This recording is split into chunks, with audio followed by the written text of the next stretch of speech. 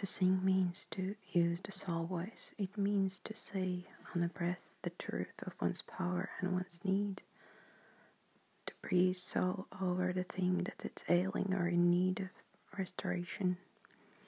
This is done by descending into the deepest mood of great love and feeling, till one's desire for a relationship with the wildish self overflows. Then to speak one's soul from the frame of mind, that is singing over the bones.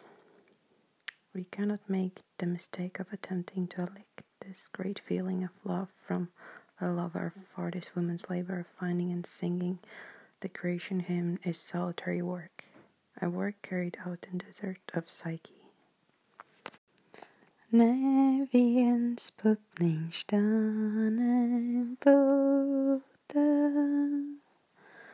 Kapush me jambaloditis Kapush me jambalodis Neviens manitane mile Camil manitas maminha Camil manitas mamin Absens mani arsvarkiami Iatin kaias kajuakai Iatin kaias kajuakai. Hello! You're very welcome to be back at my podcast, and it's actually Friday. I was hoping to do my recordings during the whole week before this next Sunday, but it almost didn't happen. I'm saying almost didn't happen because I recorded 2 songs, and one of them was just what you heard a few seconds ago, and it's a Latvian lullaby, and it's called Meža balodītis. Maybe, I don't know, maybe it doesn't have a name, but I named it, this podcast, I named it so. The basic storyline is probably you can hear the baby in the background, and I'm pretty busy taking care of this little human being, singing to her, and also her sister and brother. But mainly, I'm introducing the youngest one to the lullabies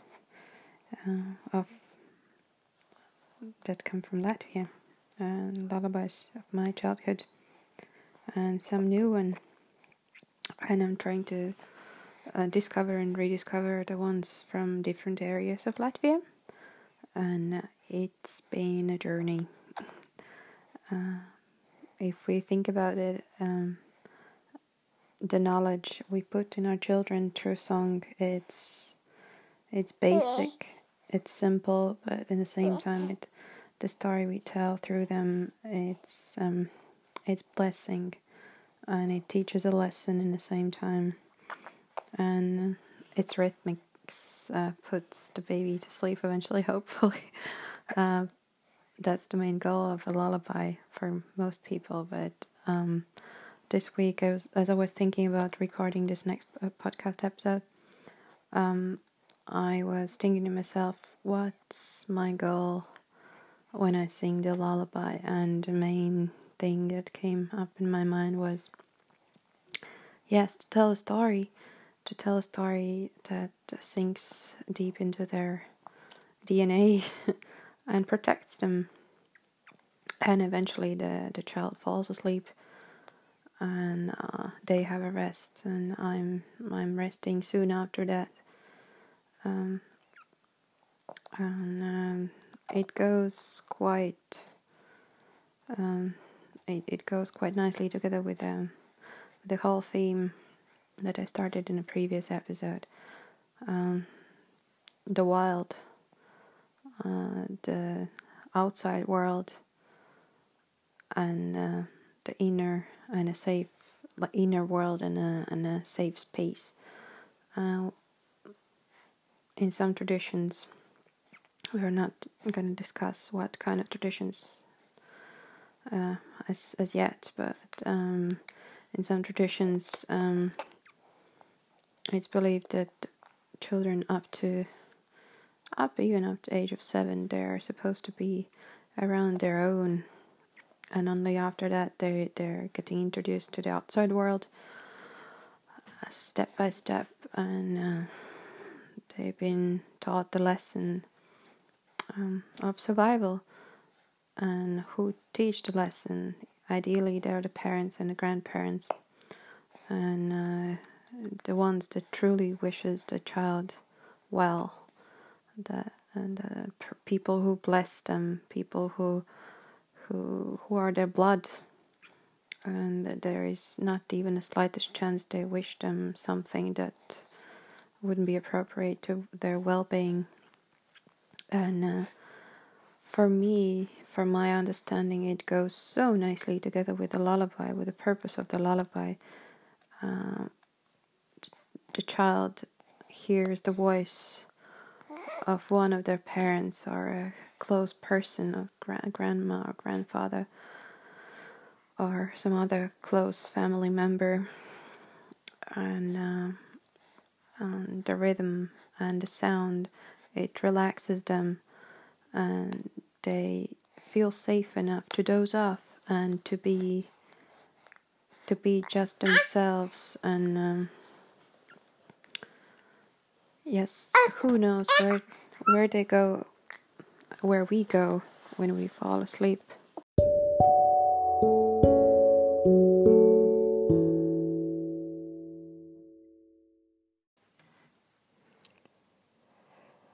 Heia benig meja tresnetam krekling sluppating.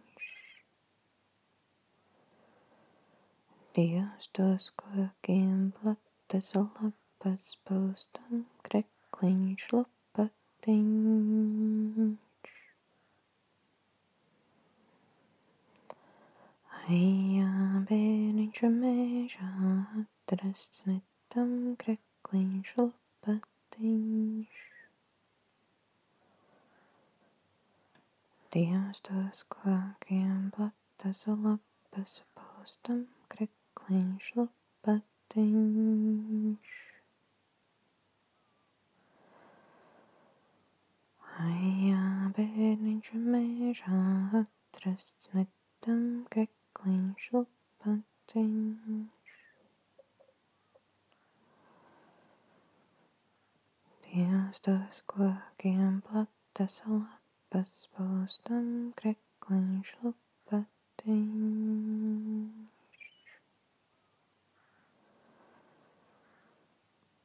Heia benig meja tresnetam krekling sluppating.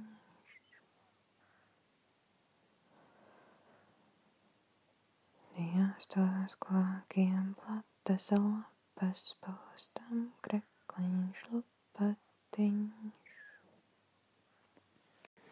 Thank you for listening in. See you next time.